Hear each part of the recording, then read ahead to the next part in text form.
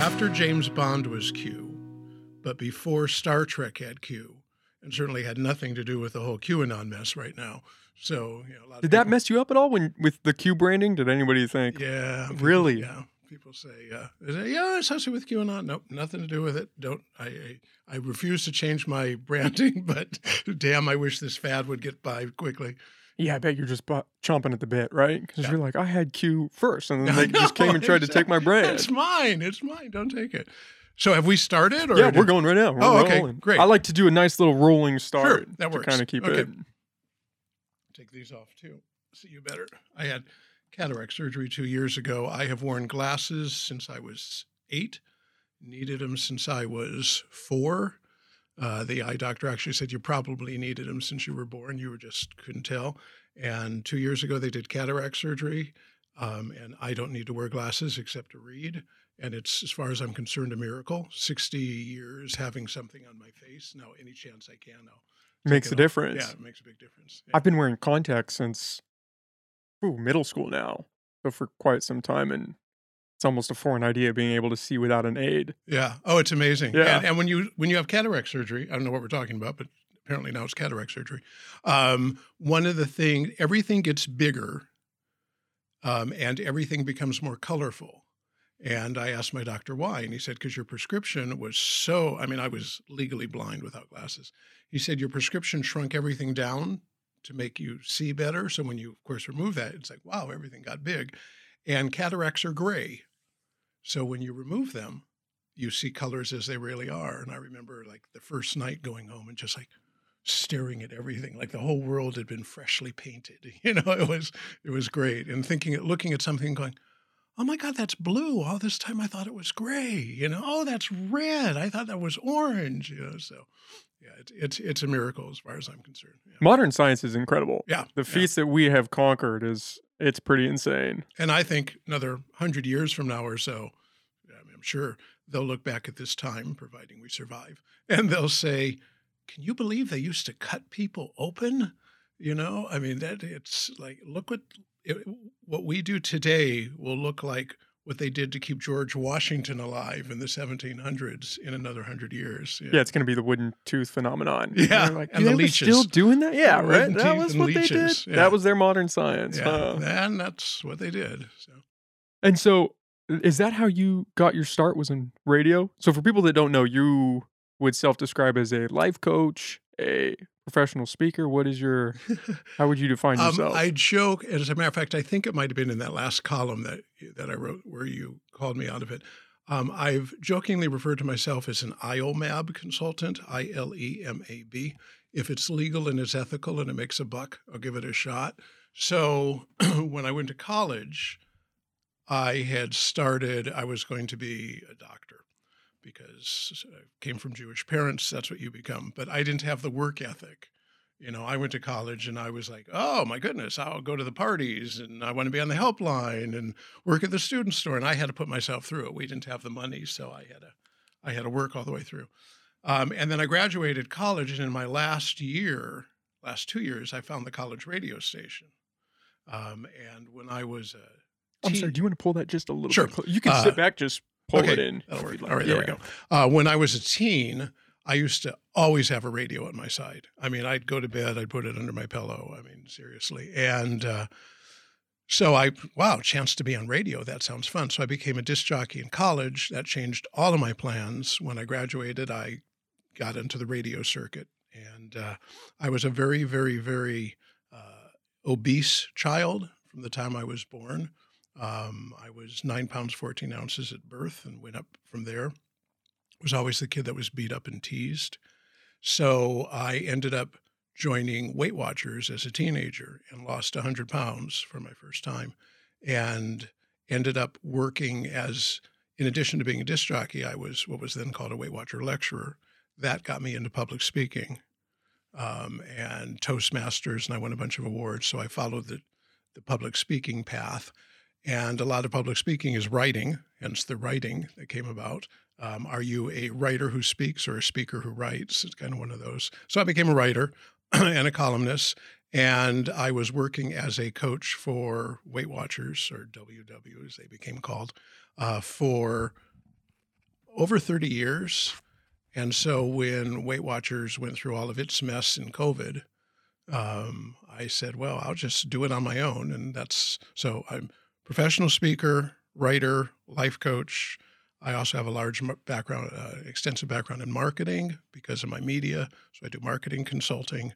I love computers. I got involved in computer programming for a while. You name it, I've tried it. Yeah. So, man of many hats. A man of many hats, yes. You started with Weight Watchers when you were a teen. How old are we talking? I was just turned, was 1970. So I would have been 16. And I was in my senior year of high school when I hit my right weight. And for the first time in my life, I was thin. I graduated high school thin, but I was always, and this was back in the day where I went to a large school. I was in LA. There were 3,000 students in our school, 1,100 in my graduating class. And there were 3 of us who were overweight. Wow. Yeah, it just wasn't a thing in the early 70s, late 60s. So again, if you were overweight, it was noticeable. Yeah, and everybody teased you, and I was called out to the flagpole many times, and I was a nerd. I wore glasses for a while, even had the tape.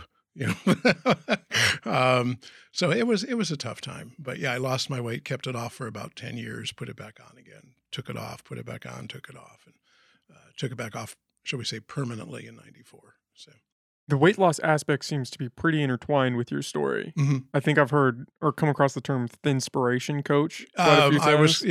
I originally, when I started into this field as a speaker, I decided I'd be a thinspirational speaker. I did not know, this would have been mid to late 90s, I did not know that thinspiration is a term used by mostly young women because anorexia tends to be mostly a female disorder. There are some boys and girls who are really entrenched in what's called pro-anorexia, they're looking for thinspiration. So there are websites all over, or there were, I don't know if they still are, but there are websites all over for girls to find thinspiration, which is emaciated, starving girls who are sick mentally as well as physically, who have such poor body image that they think they have to weigh 60, 70 pounds. They look like something you would see out of a concentration camp, a liberation of a concentration camp. And Oprah did a story about it, about thinspiration, pro-anorexia, to which she said there are lots of thinspirational websites out there.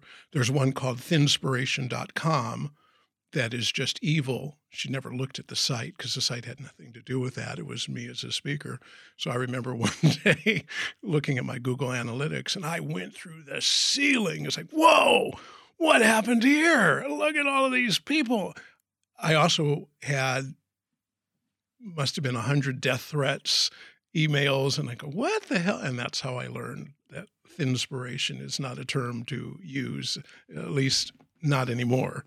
So I got out of that. The cord is what I keep moving for, is I keep sitting on the cord. Okay, there we go. It's like the QAnon thing. The changing of the times. Words just get rebranded. And if you're tagging along, you got to just hold out for the ride. Yeah, we were talking, wasn't your theme, it's a bumpy ride? Yeah. Isn't that what I saw somewhere? I throw that around a couple times. It's kind of like poorly named products. In the 60s, there was a diet candy called AIDS. Oops.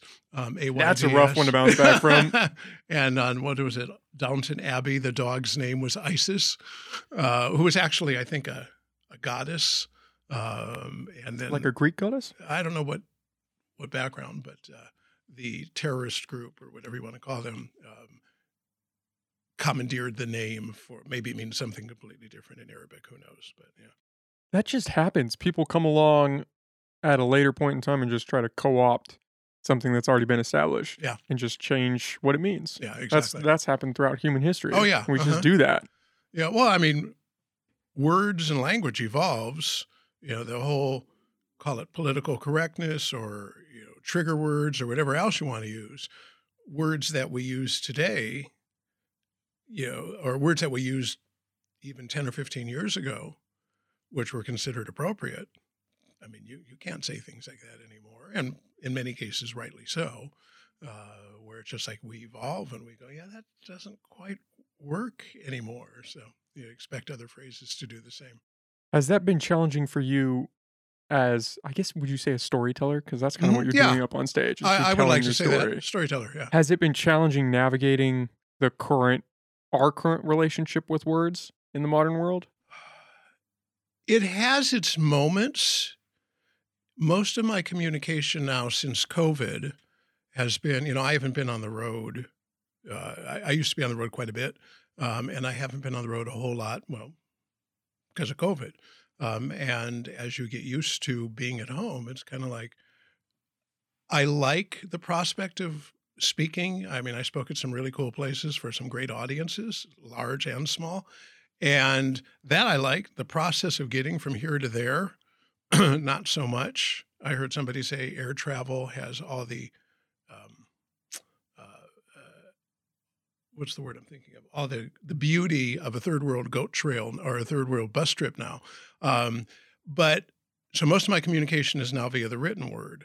And I will get periodically called out for something. I can't think of anything off the top of my head, but I will get periodically called out for something that I didn't realize was offensive. And I try and weigh that with, I mean, I know I wasn't trying to be offensive because I'm really careful in what I write. I don't want to be offensive to anybody. On the other hand, I want my words to have some impact.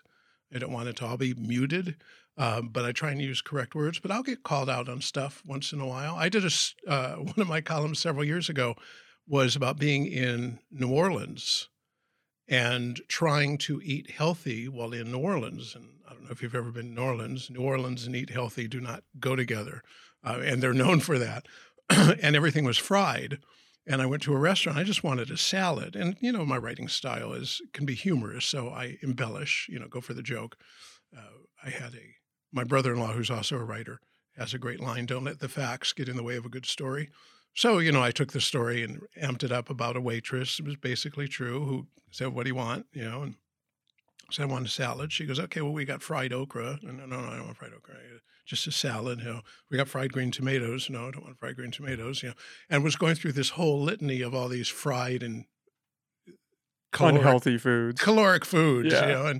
And then finally I said, "No, just a salad, just lettuce, tomatoes, whatever." And her response is, "Oh, you must be from California." Yeah, yes, I am. But so I wrote the story. I thought, a fun story. And there were some people, one person and then a bunch of other people jumped in who flamed me for being anti-Southern. And it was, no, this just happened to be where I was, and that's the culture of the area. So I think sometimes people are a little more interested in being offended, and for, God bless them for whatever their reason, but yeah, I'll step in it periodically. I try not to, yeah. It's a difficult road to navigate because it seems like the currency in some regards is being offended. Yeah. And that if you can check that box, you've got a little cachet you can wave around. Mhm. Say, hey, you just offended me. We need to address this. I'm going Yeah. to hold your feet to the fire now. Yeah, and I come from a spiritual philosophy. I'm also a practitioner in the spiritual philosophy of science of mind, also known as religious science, which is basically where the law of attraction comes from. People are familiar with the law of attraction. It's an outgrowth of that.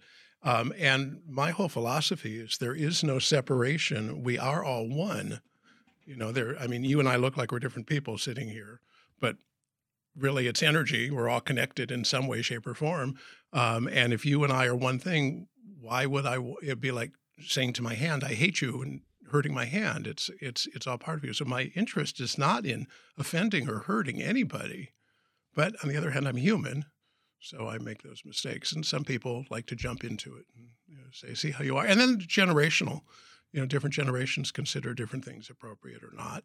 So Has it been interesting seeing the push for acceptance of people that are overweight? Because that seems to be a new phenomenon, right? Now, if you are a proponent of losing weight, it's almost like you're fat phobic. That's the word that gets thrown around a That lot. does get thrown around a lot, and I've had to battle that a lot. But I'm not anti-fat or obesity or overweight. I'm pro-good health. And this is what worked for me. If you weigh, and I'm not being facetious, if somebody weighs 400 pounds and they're happy and they're in a life that they like and they feel fulfilled and they're healthy to whatever level that they want to be healthy, nobody else's job to tell them how to live. I mean, but for people who are unhappy with whatever that, I'll use the word addiction, small a, and when it comes to food, because it's an addiction.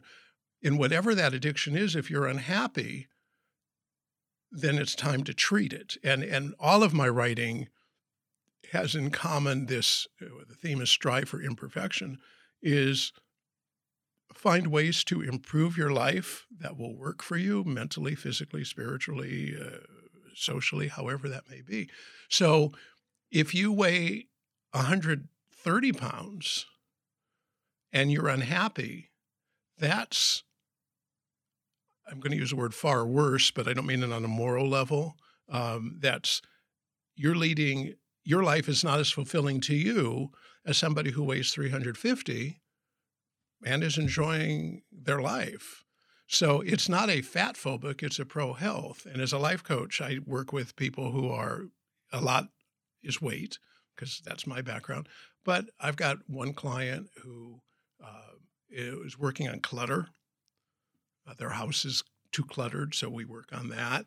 I'm trying to think what else we've got going. Somebody else who's got had a relationship issue. I believe we're all doing the best we know how to do with what we got. And at a certain point, it's either working, or at a certain point you go, it's not. And then it's how do you change it? Because it isn't easy. And with regards to food, unlike other addictions, say alcohol or drugs or even smoking or something, there's a bright line in the sand that you can cross. If I say I'm not going to smoke again, I can hold a cigarette. I can take the cigarette right to my mouth. I can be surrounded by cigarettes. I can buy cigarettes. I know when I've broken my promise. When it's food,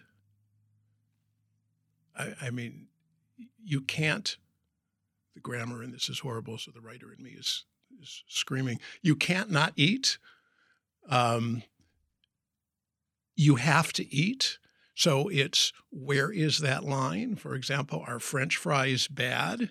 No, there are thin, healthy people who eat French fries. Is a salad good? No, there are really overweight people who eat a lot of salads. So it's not only what you eat, but how you feel about it. It's a thought process. So if I eat something, back to the pro-anorexic people, if I eat something and I feel bad about what I've eaten, I'm going to do something to deal with that emotional pull. And the way people who are overweight, many of them, deal with emotions is they eat. Because let's be honest, it feels better to eat chocolate than to be upset. So it's like, all right, I'll eat some chocolate. Oh, now I feel better. Well, next time something comes up, whatever it might be, take a look at the world, and I feel stressed. I go, I feel stressed. Oh, I can go eat some chocolate. And so I eat some chocolate again, and then I feel better. Well, I eat enough chocolate, or whatever the food might be, I start putting on weight. Now, because I'm putting on weight, I feel bad about myself. Well, because I feel bad about myself, because, God, what an idiot. I mean, I'm not, but that's the internal dialogue. What an idiot. It's like, okay, well, God, I feel bad about myself. What am I going to do? Well, I guess I'll go eat something. And this cycle just goes. It's the normal addictive cycle, but with food, you can't say, I'm never going to eat again. Yeah. Yeah, you have to eat at some point. It's a real love-hate relationship with food for those of us who have battled it. I wish I didn't have to eat. I to this day do not have I've got a healthy relationship with food, but I'm not like some people who are like foodies. I'd love to be able to prepare something and make it all elegant and all that. But I know me, I'll just eat the whole thing. So it's like my approach, keep it out of the house. That's the first rule of addiction is don't have it near you. Don't have your drinks in the house. If you're an alcoholic, don't live in a bar. That's good advice. Yeah, you can still be sober, but it makes it a hell of a lot more difficult if you've got your addictive substance right next to you than if it's, well, first of all, not in your life, but if it's somehow removed, if it's, covered with a wall or something even. So anyway, I'm kind of rambling. Is that what you've found a lot in working with your clients, is that most of the people who are obese are struggling with that cycle Oh, yeah. where it's just this natural response state to some stressful stimuli? They get stressed out, they get angry, they maybe had a rough day at work, they had their feelings hurt, and their response to that is, I'm going to eat something that makes me feel better. Yeah, and it's not even that conscious, and it doesn't start out like that. We all experience stress on some level. I mean, that's just part of life. You can't make it through it without stress on some level. So we all have stress mechanisms. So for example, when I'm bored, I'll eat. When I'm depressed, I'll eat. When I'm angry, I'll eat because they make the feelings go away. There are people who, when they're bored, they'll read a book. When they're angry, they'll go exercise. When they're sad, they'll call a friend. And the clinical term for those people is skinny. They handle their stressors differently. We all handle our stressors in some way, and food is considered socially appropriate. It's the only thing that is legal, that you can do by yourself, that you can do in public and feels good. Nothing else fits that. So it's everywhere. We live in a country that, if anything, being overweight is an affliction of abundance. Half the world begs for what we throw away at the end of a day. I mean, let's put it in perspective. But I want something to feel better, and maybe I don't feel comfortable talking to people, or maybe I was told, shut up and swallow it. No pun intended. I've never learned how to exercise, maybe, as a way of dealing with it. Maybe I don't want to journal. That might be another way of dealing it. But heck, you eat something and a bag of chips. So it's like, wow, okay, well, I'm kind of angry. I'm going to get a bag of chips. I'll teach him, and then that makes it temporarily go away. Of course, if you eat too much, you start to gain weight. And because you gain weight, now you feel bad. Because you feel bad, you're looking for a way to deal with it. So you eat some more. It doesn't make sense. It's not a logical thing. But we all have that cycle somewhere. The difference between somebody who's overweight and somebody who's not is you can see it. If you drink to excess and you get up in the morning and you're what would be called, I guess, technically a functioning alcoholic, and you go to work and you get your job done and your relationships are acceptable, even happy, but every night you drink till you collapse, nobody will know that. If you take drugs, and that's your way of coping, and you're functioning within society, nobody will know that. Whatever, if you're a rageaholic, if you will, which is on a totally different level, and you can't handle your rage, but you go home and you're seething, but you go to work and you go through the day and people think, oh, you're a nice guy, because that doesn't come out very much. Nobody will know. But if you eat too much, there's no way to hide it. You can hold in your stomach, but that's about it. And people are very quick to judge and very quick to blame, and nobody wants to look at themselves. So they're going, that guy really needs to get his act together. Well, look at yourself, get yourself together. And the way to deal with people who have any sort of addiction, food included, is compassion and kindness, and not an inappropriate rescue, which is so many people jump into. It's like, oh, I can tell you how to lose weight. I didn't ask. It's that's an interesting idea. Inappropriate rescue. Yeah, we inappropriately rescue all the time. The desire is to. So for the people who are listening, and for you for that matter, I had no idea what I was walking into when I came here, so I have no idea where this is going. So you'll just steer me, or I'm going to go in every which direction. But every behavior we do is generated by positive intention. There is no exception. So if I'm eating to excess, the intention is not to ruin my health. The intention is not to gain weight. The intention is certainly not to be a subject of ridicule. The intention is to feel better, to have some happiness or get rid of some feeling I don't like or be part of a social group, we're all out to eat or whatever it might be. But every behavior has side effects. And the side effects are what you didn't expect. So my intention is to somehow deal with my stress, my sadness, whatever. The side effect is I gain weight. But every behavior will take even the most, so this is where I tend to get in trouble because I'll use an example that I think is a legit example. So I go, how can you say that? But even if you take a look at somebody like terrorists, and whatever a terrorist might be, I don't think anybody would say outside of their circle that what they are doing is a positive intent. Okay? But within that circle, what they look at, and this is not excusing, I am not condoning, here's how my writing is thinking it is like, I'm not saying this, but within that circle, they think, and I think most of us would agree wrongly, they think that what they are doing is making the world better by ridding the world of these people. Even let's take a look at Ukraine right now. I mean, Putin, as far as everybody's concerned, everybody who's rational, is lying about why he's gone into Ukraine, getting rid of Nazis. For God's sake, the president is Jewish, the president of Ukraine. But what he's telling everybody is we are protecting our country.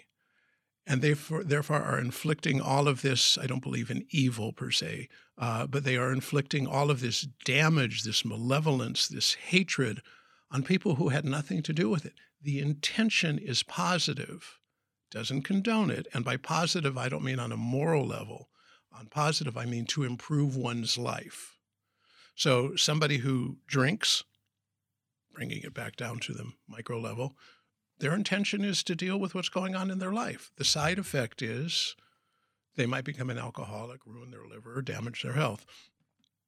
Somebody who beats their spouse, their life partner, their intention is to deal with the rage or the fear or the sadness that they have. The way they do it is inappropriate. The way they do it is wrong. The side effect is what they've done to that person. So the key to change any long-term habit is to find out what is the intention you're trying to do, and then to realize there are other choices. If my intention is to deal with the stress at the end of the day and eating is ruining my health, then I got to step back and say, okay, what I'm really trying to do is come home and relax. Come home and let my workday go. But if I keep doing this, I'm going to keep putting on weight, and that's not what I want. What else could I do? Maybe I could read. Maybe I could go take a walk. Maybe I could call a friend. And I heard Ted Koppel interviewed on David Letterman years ago. And, Ted Koppel used to be the interviewer, not the interviewee. And David Letterman said to him, how does it feel to be on the other side of the desk? And he said, well, it feels kind of normal. We're having a conversation. He goes, but it's kind of like wearing somebody else's underwear. Something doesn't feel quite right. So when you start these new behaviors, it's kind of like wearing somebody else's underwear. It's like, I really want to eat something, but instead I'm reading a book or I'm taking a walk. But over time, what happens, if you allow yourself to do it enough, is the first time it's, I won't say painful, it's emotionally painful. You're like, God, I got to eat something, but I'll go take this walk. So, all right, I take a walk. And then the urge passes because the urges pass pretty quickly. And then the next day comes up and, I got that same stressor going on. Oh, wait, yesterday I took a walk. I'll go take a walk. And then the third day, I mean, it's not quite this linear, but the third day I do it again. It's like, okay, it starts to become an ingrained pattern. And what you do is you don't drop a bad habit, you replace it with another habit. Because if you just say, I'm not going to eat when I'm stressed, you're like, You're itching. yeah, you're just white knuckling it is what I call it. But if you say, okay, when I'm stressed, what am I going to do? And I plan in advance, I'll go, okay, well, next time I'm stressed, I'll go take a walk. Or next time I'm stressed, I'll go read a book or I'll call a friend. And it'll feel weird because for years I've done this without thinking. And now I'm having to think. It's like, oh, what am I going to do? And then I wasn't born using food to deal with stress. I developed that habit, as anybody did. We've developed our habits over years. They make our lives easier, positive intent. And now it's like, it's not serving me anymore. So what else can I do that will serve me, that will not have the same side effects? And everything has side effects. Like I said, somebody who, you look pretty fit. I presume you do some sort of exercise on a regular level. There are some people who they get out and it then becomes their obsession.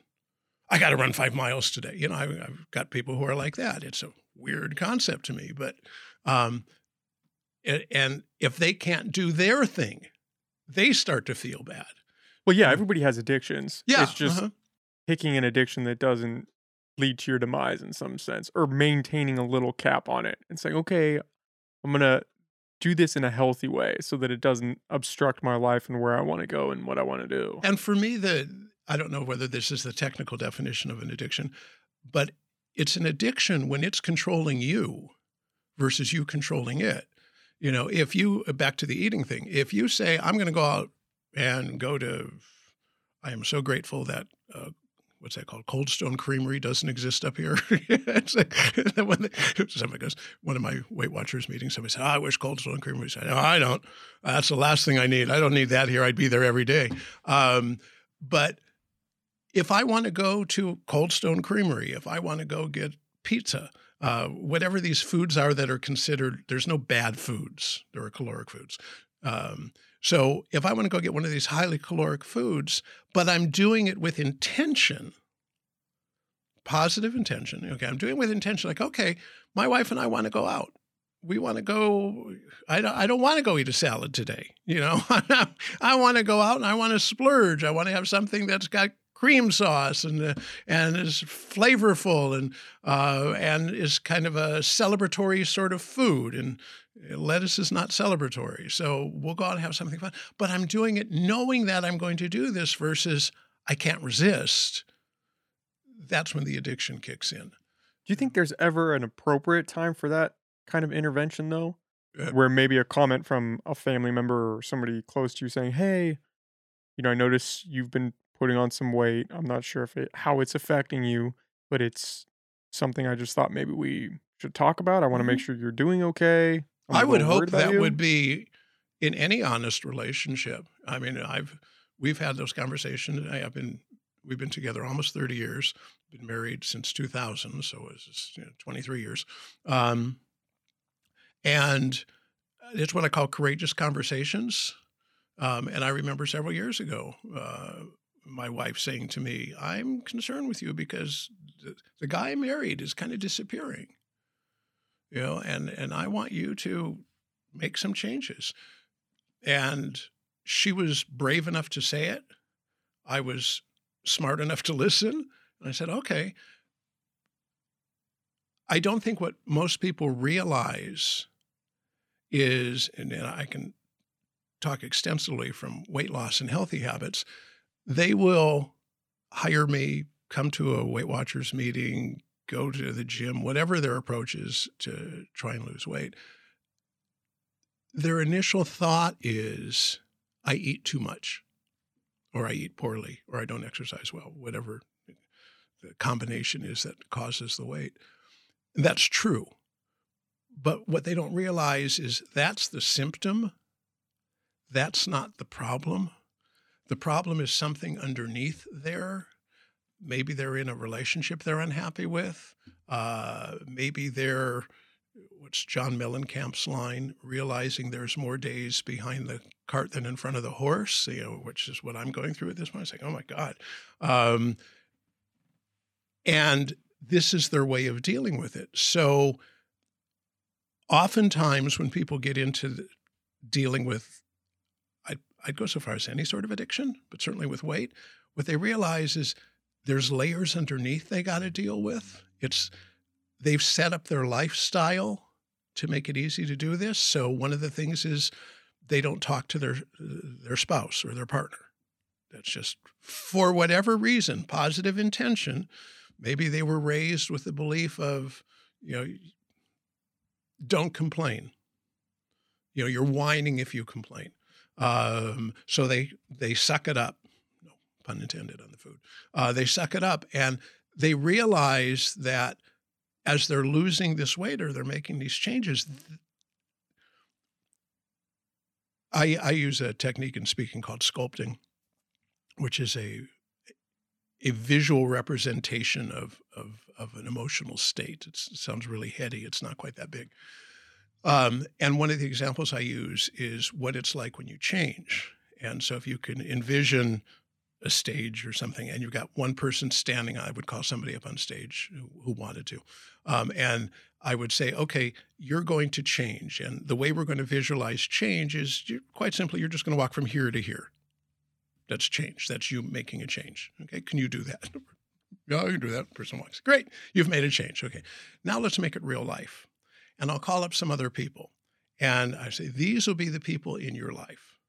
So when you change, who does it affect? And they'll go, oh, my husband. Okay, great. Let's put your husband on your side here. And so person playing the husband will stand there and put his arm on the person's shoulder.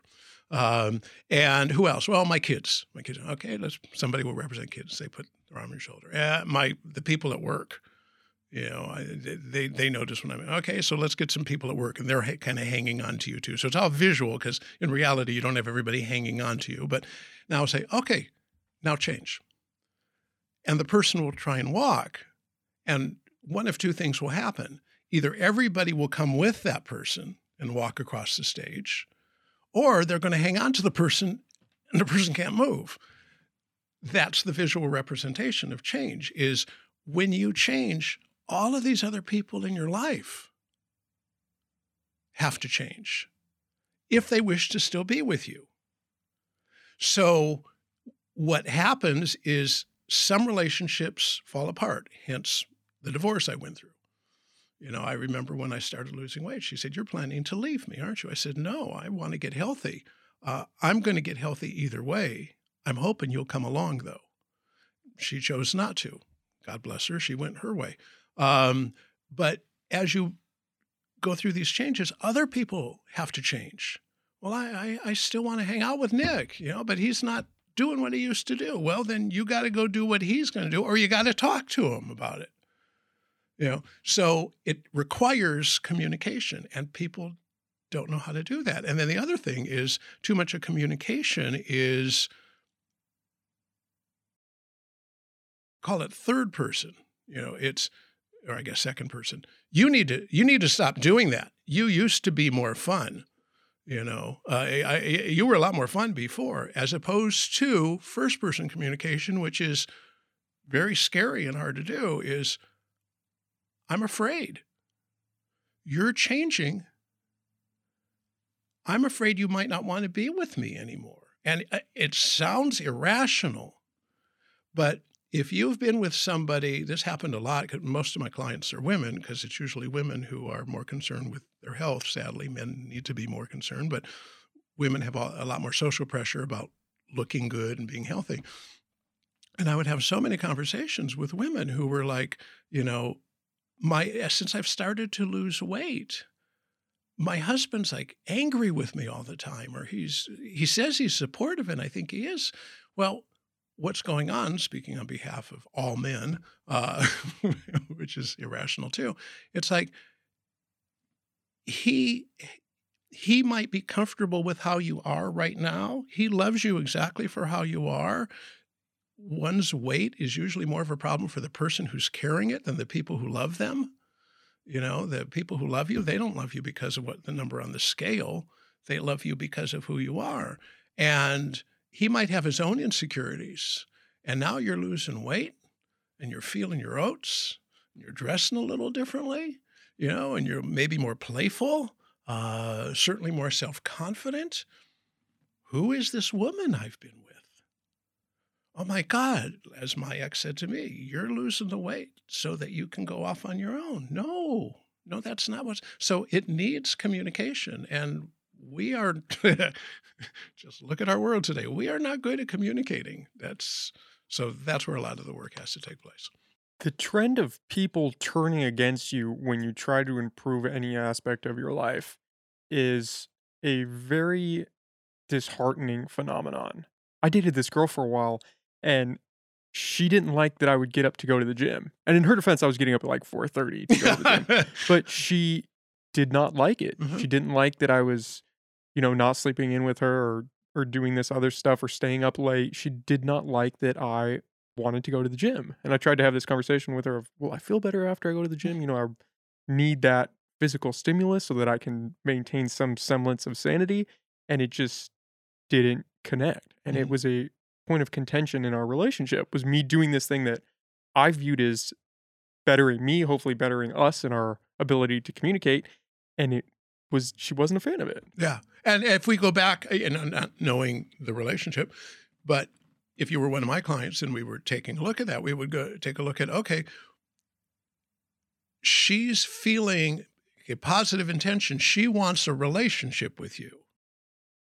And the disagreements that you were probably having at that point, especially since you said was dating and not now married, but the disagreements you were probably having were, to one extent, her wanting to be with you and closer to you, and you wanting to feel good, because when you feel good after your exercise, it's like, damn, I want to be with you. I'm feeling great right now. I'm much more fun when I'm feeling good about myself.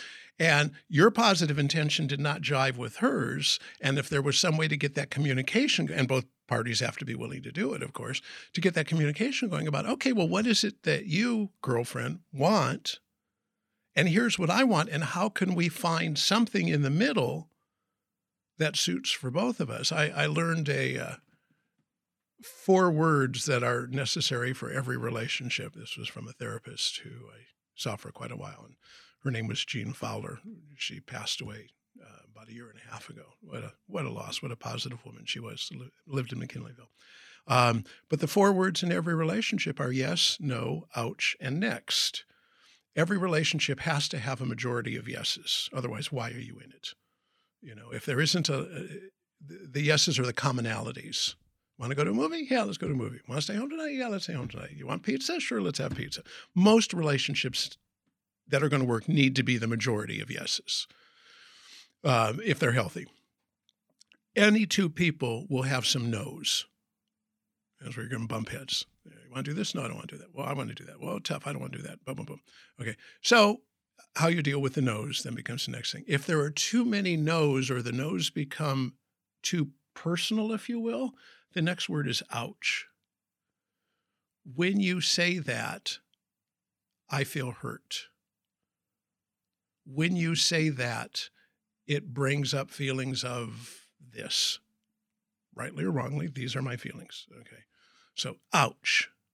And if saying ouch, if there's too many ouches, and if saying ouch enough times doesn't change it, the final word is next.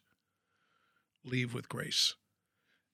So that's what every relationship goes through. And when you get the no's, the key is how do I find where there's some commonality in there? I believe that relationships fail not because of disagreements, to a point, but because we don't have the tools to handle the disagreements. You can be with somebody, love them till death do you part, and you're still going to have disagreements. Again, from Jean, even the best relationships cause some pain. So the key is, when we have those painful moments, what tools do we have to work them out? And if the tools are the hell with you.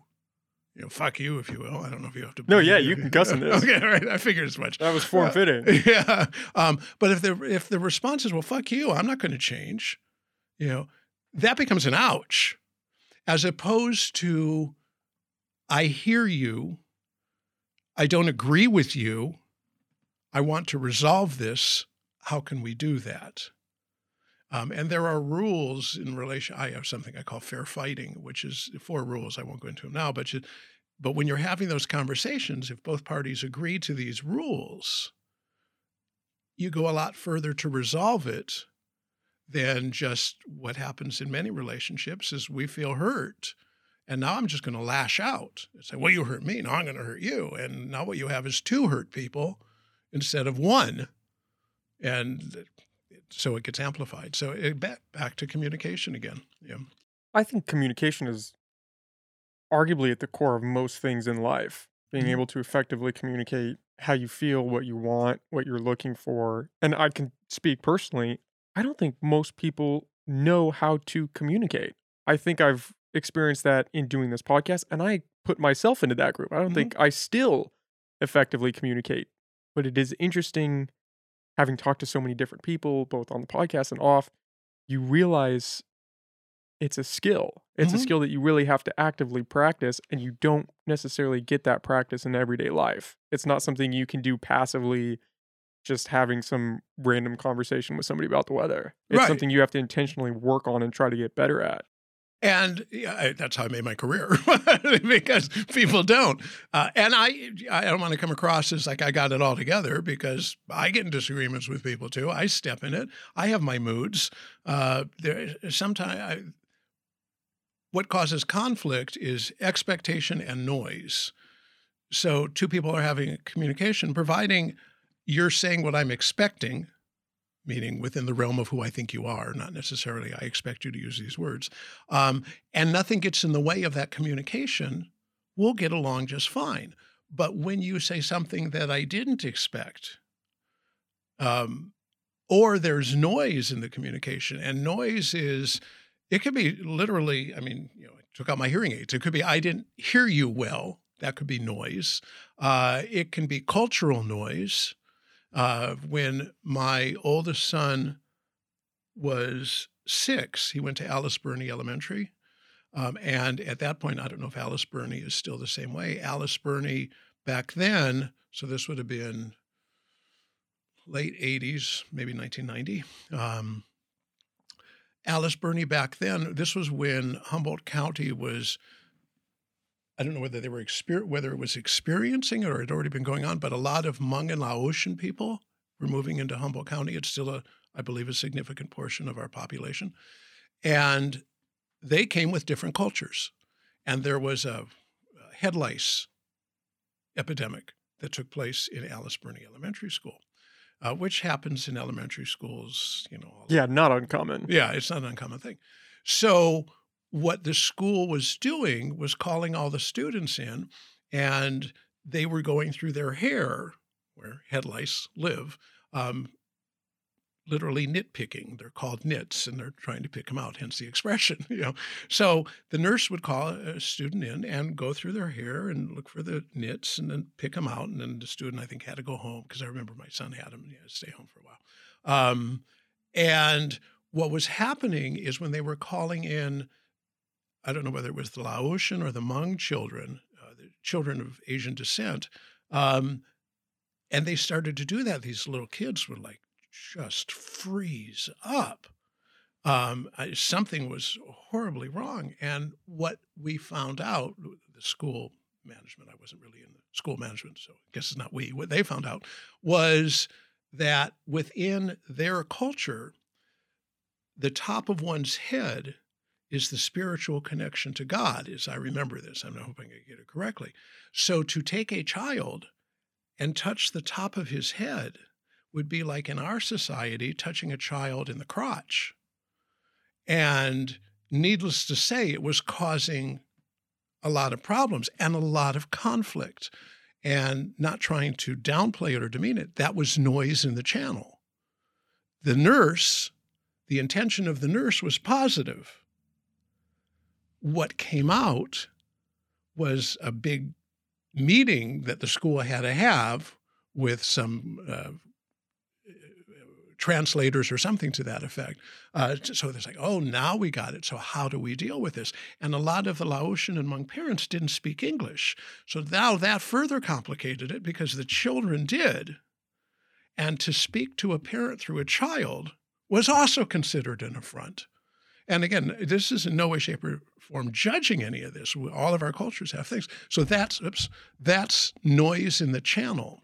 And that's where conflict comes from, is either noise or expectations. If the children would have come in and had been informed and it was noted that, okay, this is what we're going to do, and there was approval, that noise would have been gone, the expectations would have been fine. But because it wasn't communicated well, hence the conflict came in. So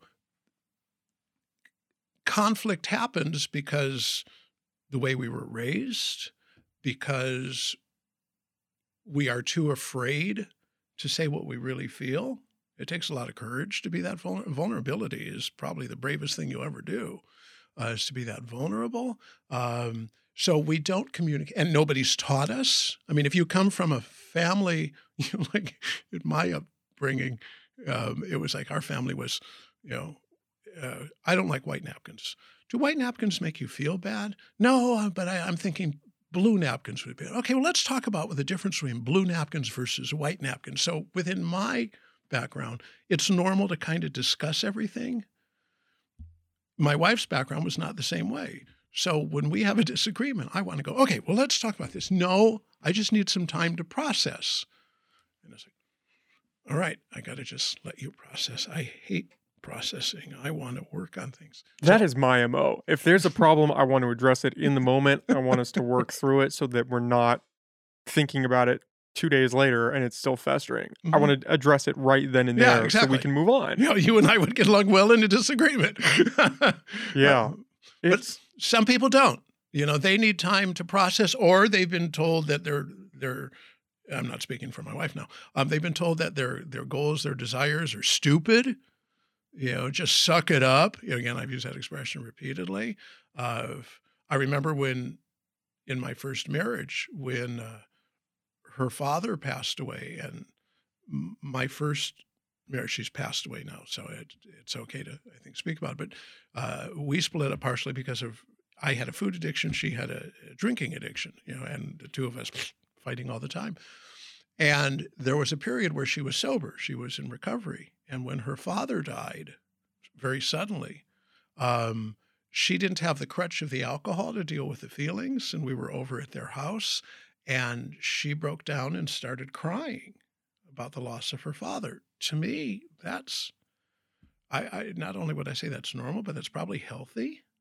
And so I remember sitting on the front steps, and she's crying, and her brother, she came from a large family, said, I won't say their last name, so we'll say Smith, but he said to her, "Stop crying, suck it up, you're a Smith, we don't cry."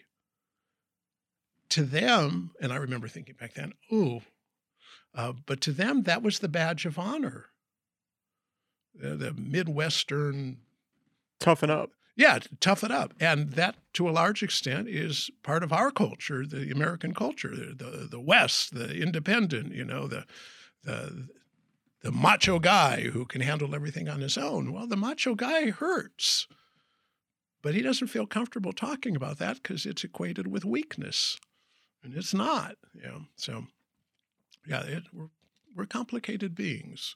That idea of pull yourself up by your bootstraps has come up a number of times on this podcast. Oh, yeah? And I have so far found myself on the opposite side of it because I feel that I pretty much embody that ethos to my core. The idea that your problems are your own and you need to process them and work through them and not burden other people with them. That is what you believe? Or that's that's what I believe. Okay. I feel like that is ingrained in my core, and I've recognized that it's probably not the most healthy outlook on life.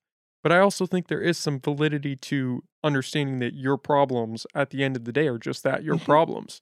And if you are not willing to come to your salvation and help you get back on your feet, nobody else is going to do that for you. Yeah. And I think, the idea of ideas can set you up for life or hinder you in whatever your pursuit is. One of my big problems is the idea that this is just how I am. And when people say that when they're fighting or they're engaging in this behavior that's maybe not the best for them, and their excuse is, well, this is just how I am. I believe we should always be trying to improve ourselves. And if you find some fault in an idea or some behavior that you're engaging in, try to improve it because your life is going to be better. Mhm. And that's not necessarily everyone's approach, which I find conflicts with me a lot of the times as I get into these battles of, well, I'm trying to do this. Like, don't you want to do that? And then we get, Well, there's it's that a point of expression contention. about when all you have is a hammer, everything looks like a nail. Yes. So if that is the only tool you have, that's a problem. But sometimes it's true that, no, this is how I am and I'm not going to change, but I'm owning that as opposed to, again, being a victim of that. This is how I am. I'm going to die on this hill because this matters to me. This goes to my values, my core, my beliefs. I see no reason to change it.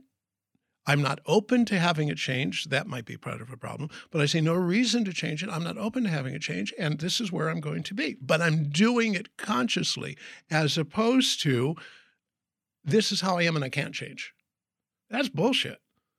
You weren't born this way. You changed to get this way. Therefore, logically, you can change to get somewhere else if you want to. And my theme, my column, is called Striving for Imperfection, because what people then do is they say, okay, well then I'll just change overnight. I'll just be perfect in this new way. No, it won't work that way. I like to meditate when I can. There's an app I use a lot called Insight Timer. And one of my favorite things to do when I'm willing to take the time at night is to put on Insight Timer, find a guided meditation or some music and just zone out. And I wish I could remember the name of the guy I discovered it the other night, but he had a great affirmation that he closed his meditation off with. And it was, part of the reason I liked it was the affirmation starts, as you'll hear in a second, just for today. So just for today, I will not anger. Just for today, I will not anger. Just for today, I will be kind. Just for today, I will be peaceful.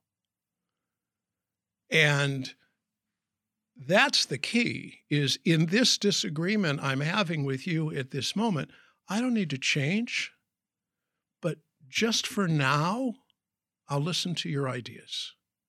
And that's where it all starts. Everything, every idea, every invention, every podcast studio, everything you buy, every person started with two words. The two words are what if. What if I could have a podcast? What if I could have this relationship? What if I could go to New York City, because you've got a photograph on your wall over there of New York City. What if I could have a child? What if I could be happier? What if I could be an artist? What if we could have a more peaceful planet? It all starts with what if. So when I'm in this relationship and we're butting heads, the question is, what if we could figure out a way through this? What if we could do this without fighting? What if we could be happier?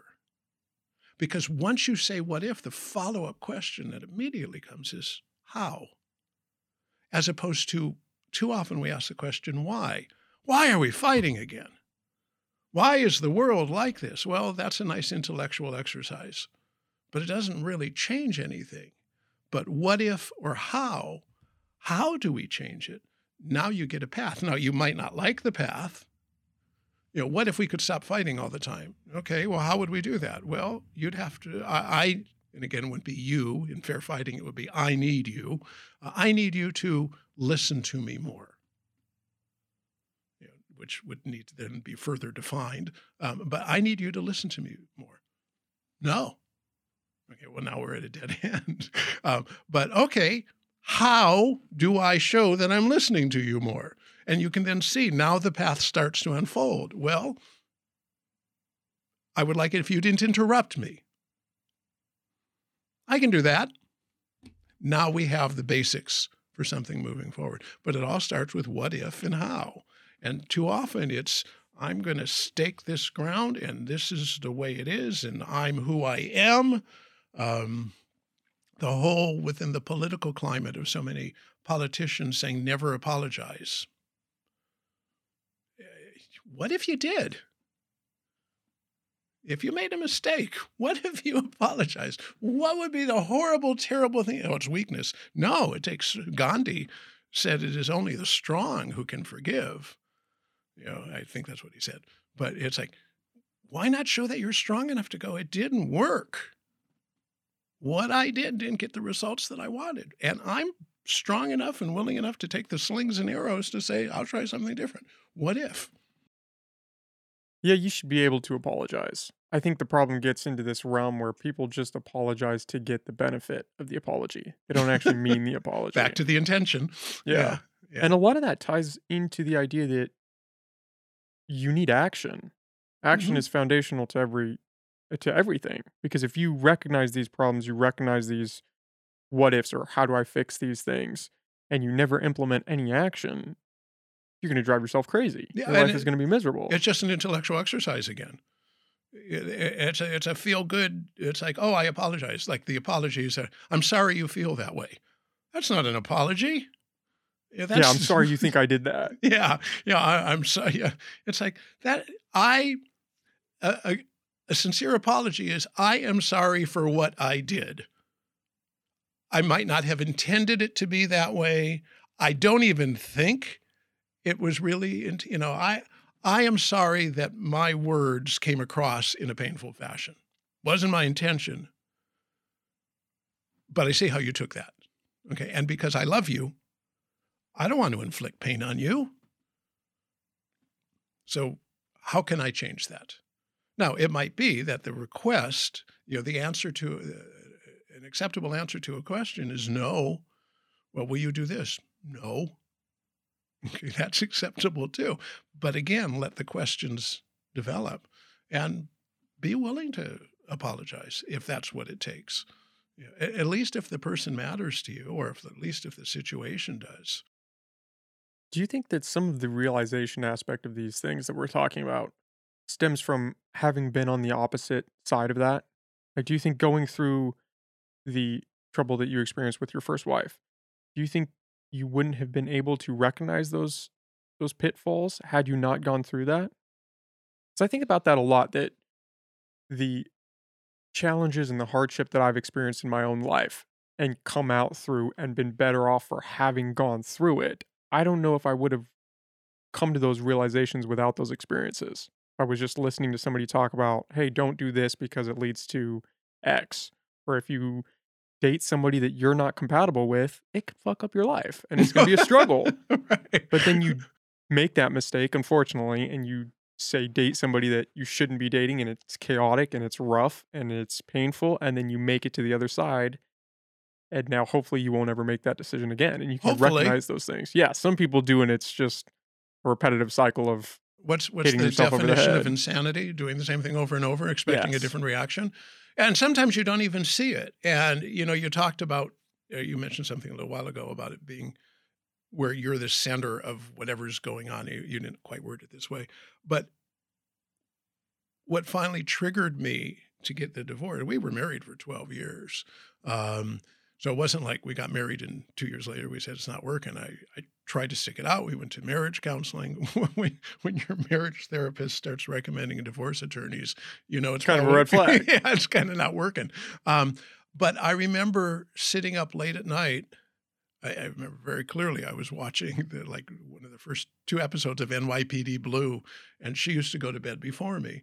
And I'm sitting up by myself and I'm thinking, my weight is, I weigh 250 pounds. I'm having chest pains. I was 39, I think, at the time. I'm having chest pains. I weigh 250 pounds. My finances are a mess. I never see my kids. My relationship is a mess. My career isn't working. God, what's in common with all the, oh shit, it's me.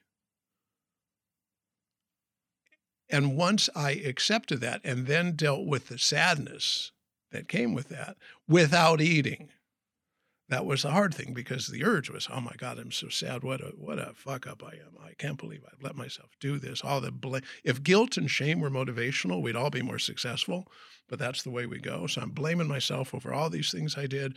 And I said, just for tonight, I'm not going to eat. I'm not going to make the sadness go away. I'm going to just live in it.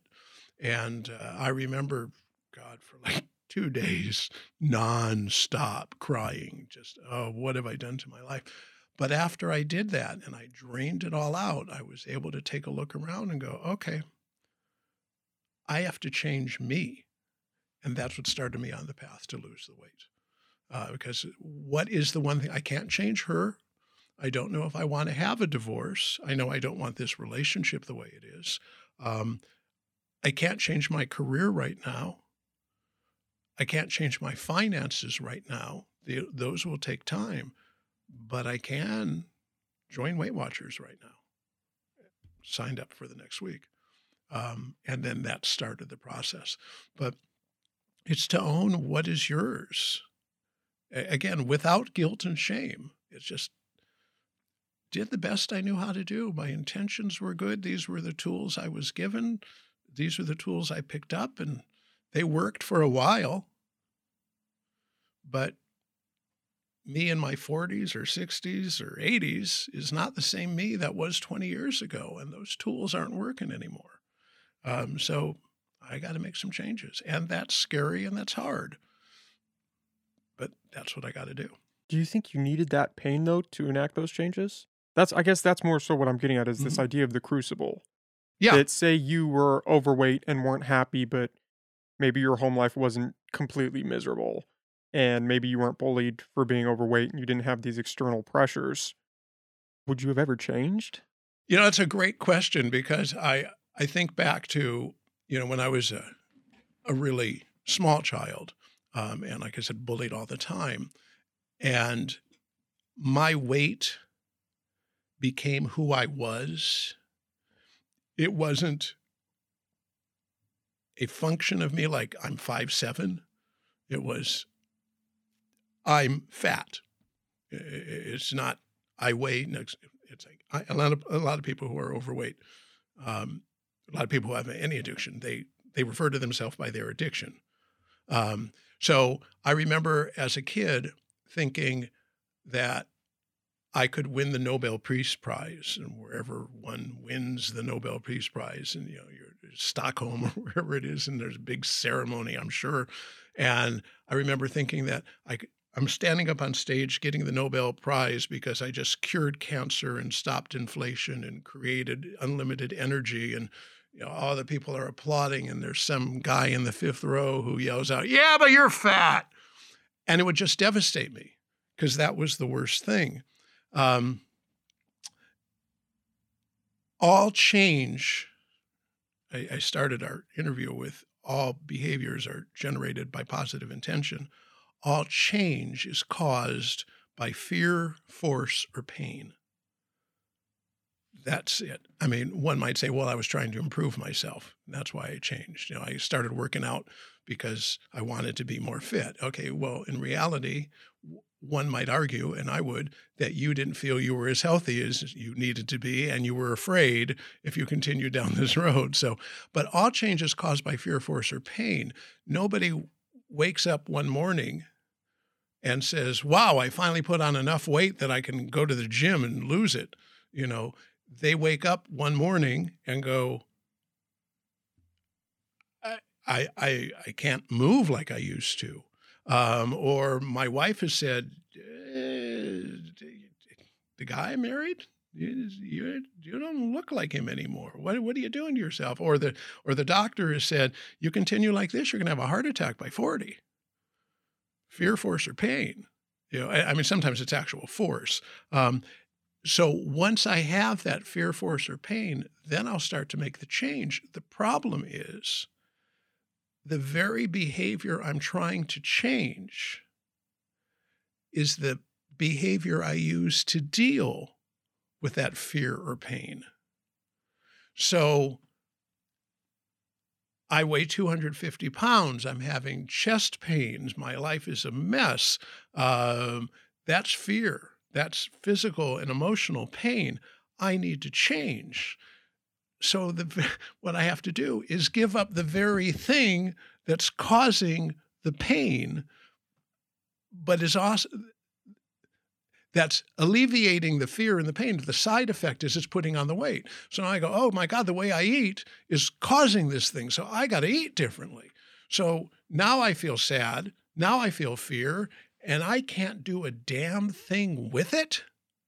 I just have to sit here and stew in it. Nobody likes that. So it's like, well, the hell with it. I'll start tomorrow.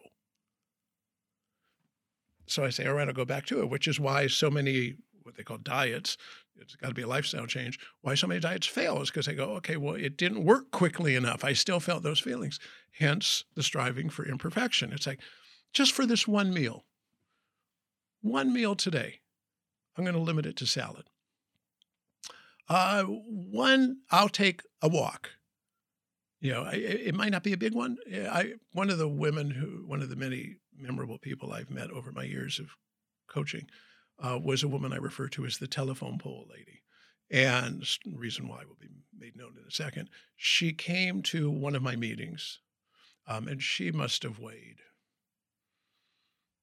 If I ever want to have a second career, I could go join a carnival and do weight guessing because I'm pretty good at it. So I'm guessing she was upward of 350, a very, very large woman. And she was in pain and she was afraid, and her doctor had said, you need to do something about this. And so when we sat down and we talked about what her plan was going to be, she said she wanted to be more active because she couldn't even move. She barely had the energy to get to her easy chair or whatever and just collapse at the end of the day. And so I said, all right, well, let's start out with some sort of exercise program as part of what you're going to do. And I said, the easiest one is walking. Doesn't take any tool. I mean, you got to have shoes and a place to walk, and that's it. And she said, I can't even walk. So what we came up with is in her house, she lived in McKinleyville, in her house or outside of her house, there was a telephone pole at the end of the driveway. And so her first goal was to walk to the telephone pole and back every day. So 100 feet, I've got one of these watches and I usually get all the rings and do about 8,000 to 10,000 steps. And I play with my Oculus every day and I do 100 push-ups and all that, but I didn't start that way. So she decided to walk to the telephone pole every day. And that was her goal. And it took every ounce of strength she had to do it. And she lost 5, 10 pounds, whatever it was. And she decided, okay, well, I'm going to go to the next telephone pole. And then the next telephone pole, little by little over time. And then she moved away and she came back to visit some family member and came to one of my meetings. And, I looked at her and it was Karen. I said, oh my God, Karen, you're a different woman. She goes, yeah, I've lost like 200 pounds, And I said, that's fantastic. She goes, the thing I want you to know is I now walk 146 telephone poles every day. Now, I haven't a clue how many 146 telephone poles is. I actually went out and measured them. I think they're like 80 feet apart or something because I wanted to figure it out. But it started with her walking one telephone pole. And we so badly want to get out of that pain so quickly that we're looking for the quick fix. That's why all these fake diet remedies are out there, lose 5 pounds a week without changing a thing. It's not true, but because they're playing to that pain, as opposed to lose a pound a week, but keep it off forever. Now how are you going to do this? You're going to have to change your life. You made a series, no guilt implied, you have made a series of decisions and lifestyle choices that put you where you are right now. You didn't accidentally weigh 350 pounds. You didn't realize you were choosing to do that, maybe, or maybe you did. But you did all of these things. You chose to sit down in the evening instead of take a walk. You chose to have fried instead of not fried, whatever. You chose to swallow your feelings instead of discuss your feelings. You made all of these choices. Now, it might have been the best you knew how to do. That's okay. Can't change that.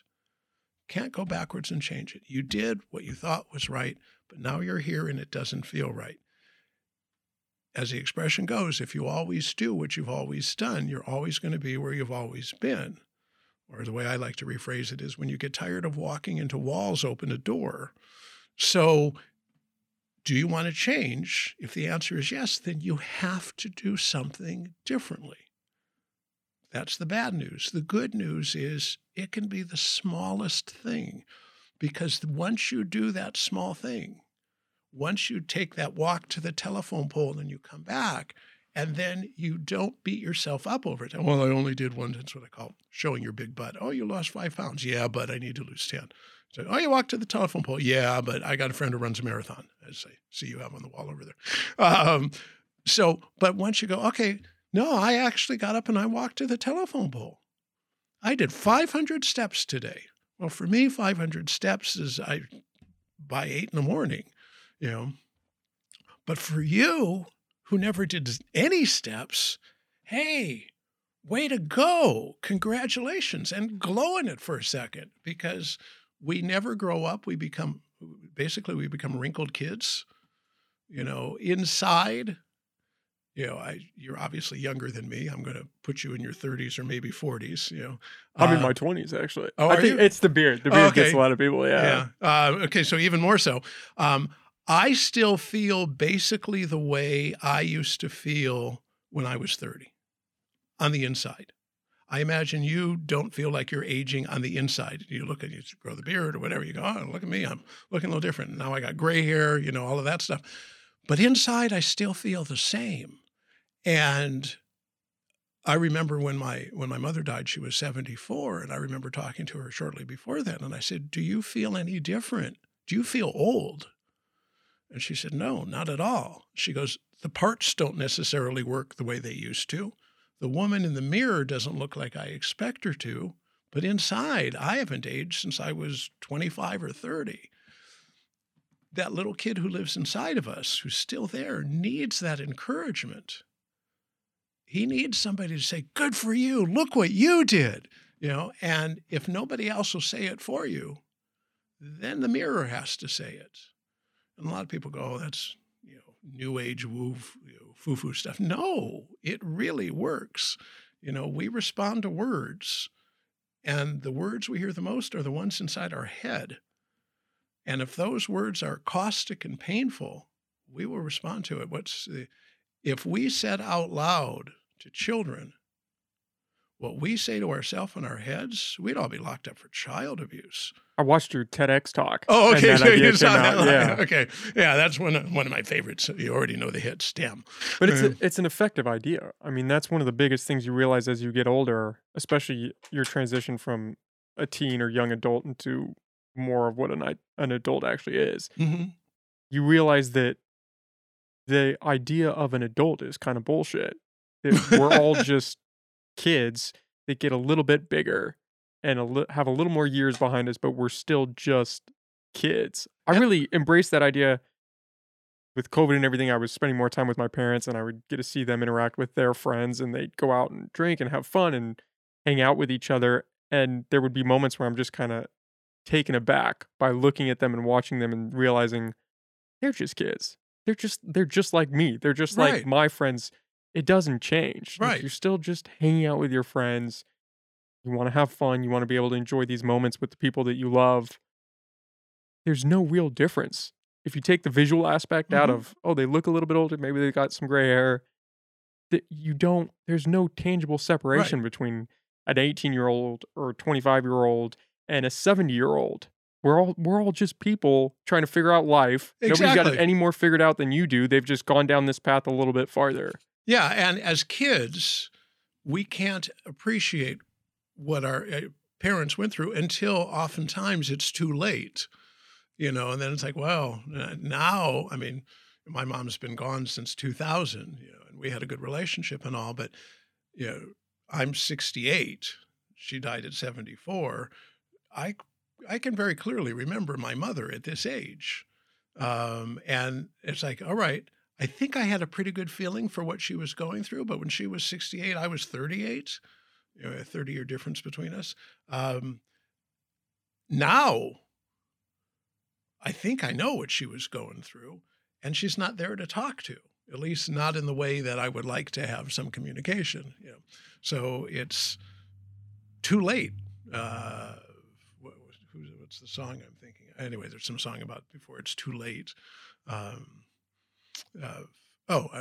In my Oculus, one of my exercise routines is I have one of those 3-dimensional, the Oculus. You've probably seen it. The VR goggles? Yeah.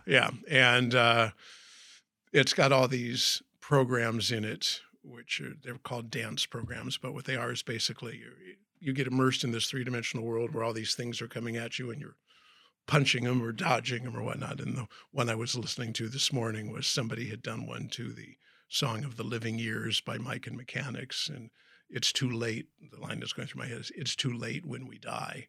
I don't know if you're familiar with the song "The Living Years." It's about somebody who. It's a great, poignant song, but he and his father didn't get along. Every generation blames the one before. So it's this whole thing about, their whole communication was talking in defense. And then he finally, at the end, his father passed. He wasn't there the day his father passed away, but I think I heard his tears in my newborn child. And it's like, it's too late when we die. It's like, do it now. The line, the chorus is in the living years. So it's, we're all doing the best we can, and me at 68, I think I'm a hell of a lot wiser than I was at 48, because wisdom is what you get when you didn't get what you thought you were going to get. And I have a feeling, should I be fortunate enough to make it to 88, I'll probably look at 68 and go, he didn't really know what he was doing back then, as you will when you're in your 40s. And I experience that daily. Every day I'm like, oh, shit, I didn't actually know what I was talking about. I thought I did. Yeah.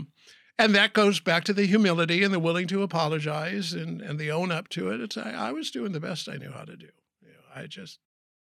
There's a quote I love, and I can't remember who it's by, but it's, do what you can until you know better. And then when you know better, do better. I think that's how you should go about life. Is you can only act on what you know, and then when you're presented with new information that might be a little bit better, it's okay to adapt to that and change your stance and change your vision, and then move forward with that. And then when you meet a new idea that's a little bit better, adopt that one. There's no shame. I don't know if it's cultural or just the world today, but we get so attached to our ideas, and when we find out that maybe they're not 100% correct or a little wrong, it's not the idea is wrong, it's I am wrong. Yes, there's something fundamentally flawed in who I am. Right. And if I accept that this idea is wrong, I'm accepting fault in myself, I'm accepting imperfection, and that is destructive for a lot of people. They can't come to terms with that. So they double down, they hold on to this wrong idea and just continue to progress through life with that. Right. That's the difference between shame and guilt. Guilt is feeling bad about a choice you made, behaviors you did. Shame is feeling bad about who you are, and shame is caustic. It's like, I don't deserve to exist. I am a mistake, versus the behavior I made, even well-intentioned. And sometimes it's like you got your choice between this behavior that got the little angel and the little devil here, and the little angel saying, do this, and the devil's going, no, don't do that. It's like, and you just really want it. It's like, screw it. I'm going to just step right into it, But even in those, it's just a matter of, I made the wrong choice. For some reason, there was something guiding me in that direction. But to say, I am a mistake, now what do you do? You can change that, I guess, but I'm not a mistake. My behaviors were a mistake, and that's okay, because we're all doing the best we know how to do, and it fell under the category, as so much of life does, of it seemed like a good idea at the time. Now looking back on it, probably not. But that's life. Yeah. That's life for all of us, because we are all constantly faced with that. And sometimes you make the right choice and you get to progress, and sometimes you make the wrong one and then you circle back and work through it and then you keep going. Yeah. providing you're willing to do that. Yeah. And again, getting rid of the shame out of there and saying, okay, well, I made the mistake. We talk about the stuff that happened in our past. And I've spoken of my first marriage. If I knew then what I knew now, I remember standing at the back of the aisle, getting ready to marry, and thinking, this is a mistake. I mean, I think I loved her, but I think I also knew that it was a mistake. But I didn't want to say anything because it would be too humiliating now. 100 people in the church, the whole thing is, oh my God. So I went through with it. Would it have been smarter if I didn't? Who knows? My sons are both from that relationship. And for the most part, I get along with my sons. We have good relationships, I think. I learned it was because of what I went through in that relationship that I lost weight. Would I have lost weight through another path? I don't know, maybe. But that wasn't the path I got. So I am where I am. Would I have liked to have been thin growing up? I imagine. But I really believe the compassion and the kindness that I like to think of myself that I have now are because I know what it's like to be that person who is teased and abused. I have, in the training that we have gone through to become practitioners, it's a licensed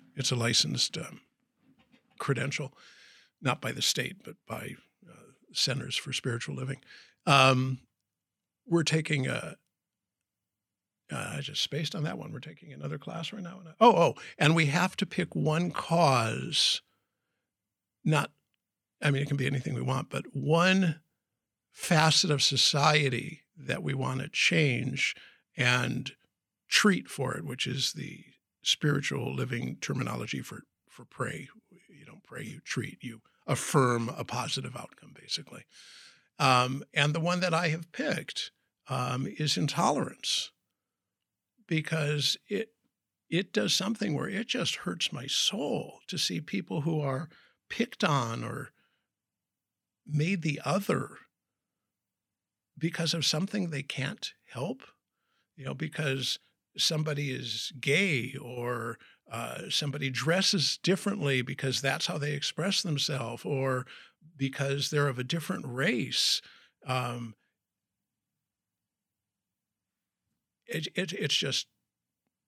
It's hurtful to me to see that. I imagine it's hurtful to a lot of people, but for whatever reason, it really affects me.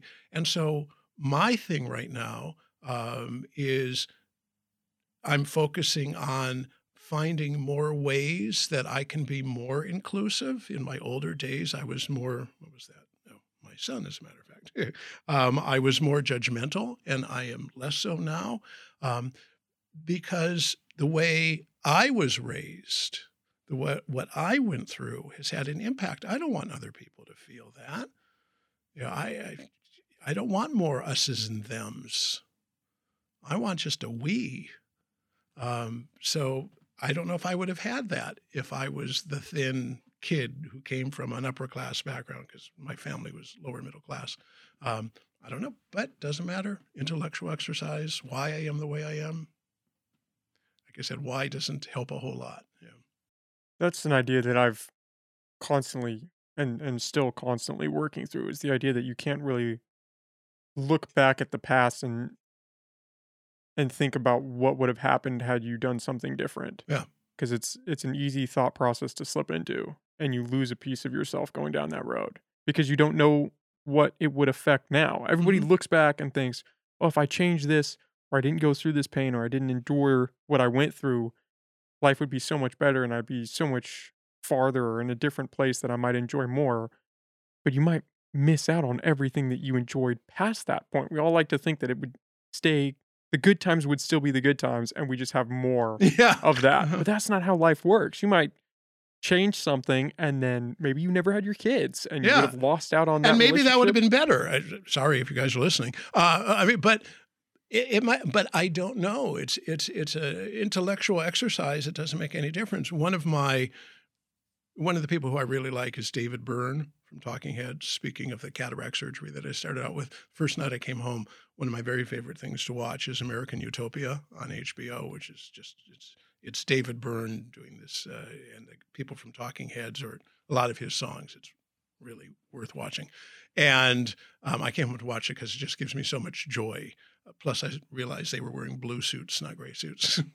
But he was just he was just being interviewed a couple of weeks ago. And I think it was on Bill Maher, who I'm not a big fan of, but nonetheless, I like David Byrne. And he was saying, Bill Maher was asking him, are you nostalgic about your past?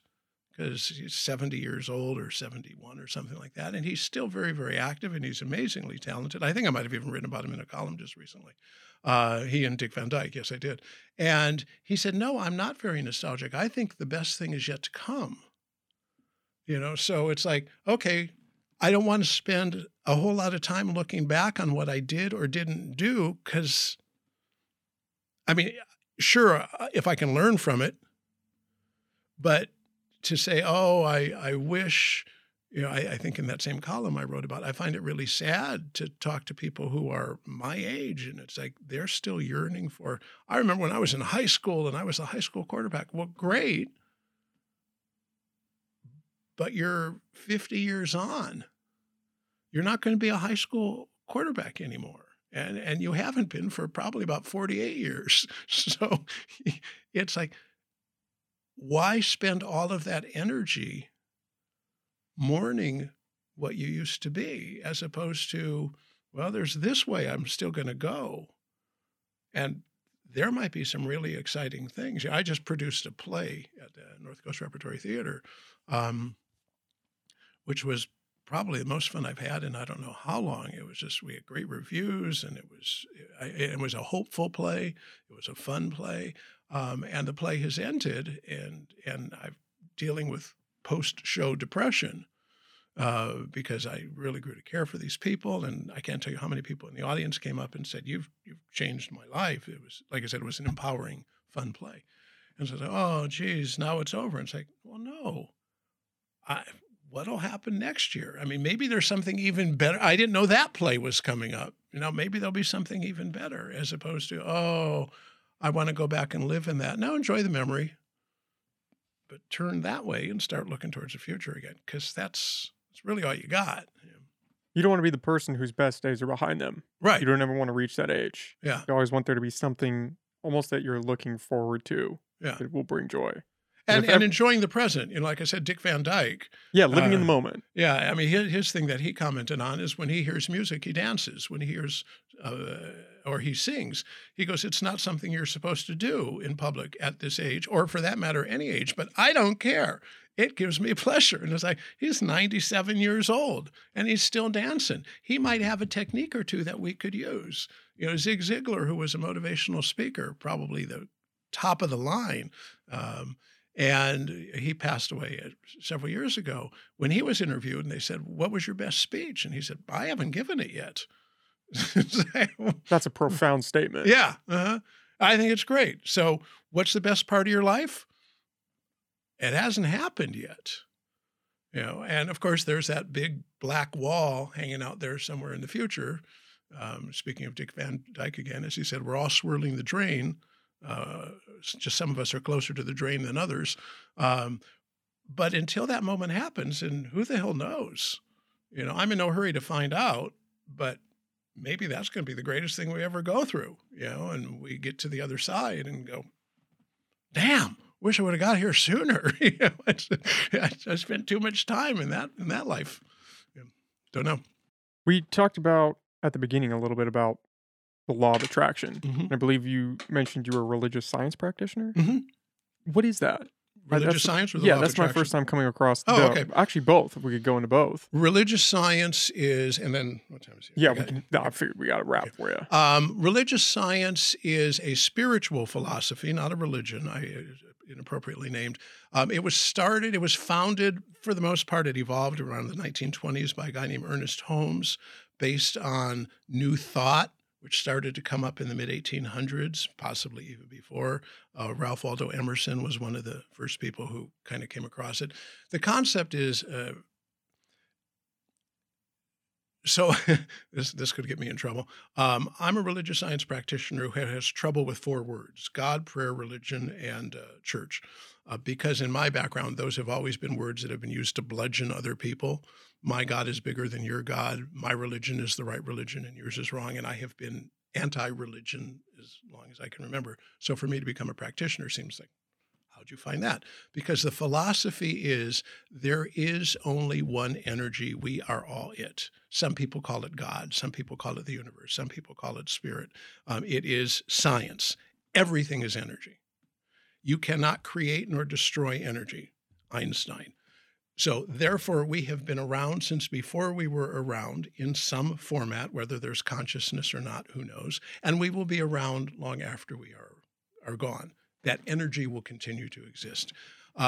So therefore, if we are all one energy and it is within us, too many dualistic religions kind of say and I'm not judging it, there's a God and there's a us. In our philosophy, in the spiritual philosophy, there is only one. God, if you will, doesn't stop here. God is within me, within you. It's within this wood. It's everywhere.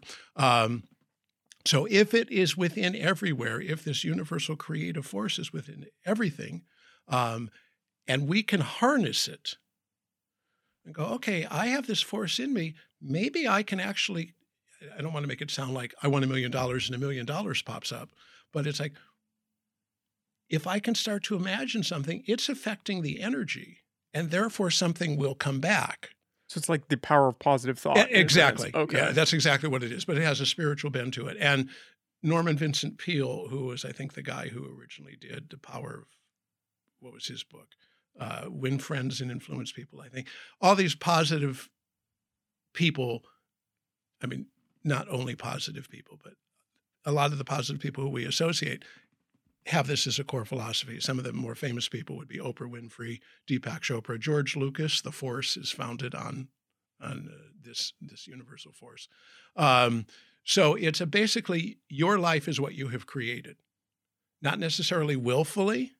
It's like, wow, I got cancer. Oh, and it wasn't like I prayed for cancer, but there's something that I have been creating, shall we say, a fear of disease or something. And the universe only knows how to say, okay, if that's what you want to think about all the time, let me help you think about that all the time. As opposed to some people, life always kind of works out right. I don't mean like politically or whatnot, but it's like they just seem to be happy and things go their way. Maybe there's something to it. So law of attraction is that which you put into this universal medium comes back to you. And if you put into this universal medium, life sucks, you'll notice those people have pretty lousy lives. Life is going to suck. Yeah. And if on the other hand, you say, God, I really love my life, then you seem to find more things to love about your life. Now, is part of it attitude? Without a doubt. So it's a belief that if something is lacking in your life, change your thinking and your life will change. And anyway, it's hard to explain, especially when one has reservations about using the word God, because the minister, what is it? There is one life. That life is God's life. That life is my life too, is how I think she words it. But I like it because it's completely inclusive. It's, again, you and I are really one thing. If you could see us on the quantum level, we would just be 2 balls of energy sitting here. And quantum theory has proven that by observing something, you actually change it. So if you observe something in a different way, you will change it in a different fashion. I think that's a great way to end this. Okay. Think positively. Why not? Scott, it can't hurt. It can't hurt. And we've all met those people who are constantly in a bad state of mind and who think very negative thoughts. And I don't think anybody would want to willingly go into that position. And again, they're doing the best they know how to do. Until as a practitioner, part of what we do is somebody says, my life's okay. Well, let's take a look at how you think. Let's take a look at your beliefs. Let's see what we can do to help you be happier. And the thing is, kind of your comment about the exercise, when I exercise, I feel better. Okay? When I have happier thoughts, when I have more, a lot of the philosophy is based on be grateful. When I am grateful, I feel better. When I feel better, I'm more open to ideas. When I'm more open to ideas, I'll try new things. And wow, look I got something new. It just might work. Life seems a little brighter. Yeah. Okay, well, Scott, I had a great time. Thank this was you. A lot of fun. I appreciate this opportunity. Just to blabber for an hour and a half. Yeah. Or whatever. Do you want to plug where people can find you, where they can find all your stuff, your articles, your website? Sure, why not? Let's see here. My website is thistimeImeanit.com. So that's one place to go to where I post a lot of my columns. I have a Facebook group called Intentions, Affirmations, and Manifestations, which kind of sounds hard to remember until you realize the acronym is IM, Intentions, Affirmations, and Manifestation. It's a positive group. I can be reached at Scott Q at thistimeImeanit.com. My column is in several newspapers in the Northwest every week. I think those would be it. I'm open for coaching or speaking, or if it's legal and it's ethical and it makes a buck, I reach out. You're there. And give it a shot. And thank you. It's been an honor to be picked. I appreciate this. Yeah, it was a pleasure. We'll have to do this again. I would love to. Awesome. Thanks, Scott. Thank you.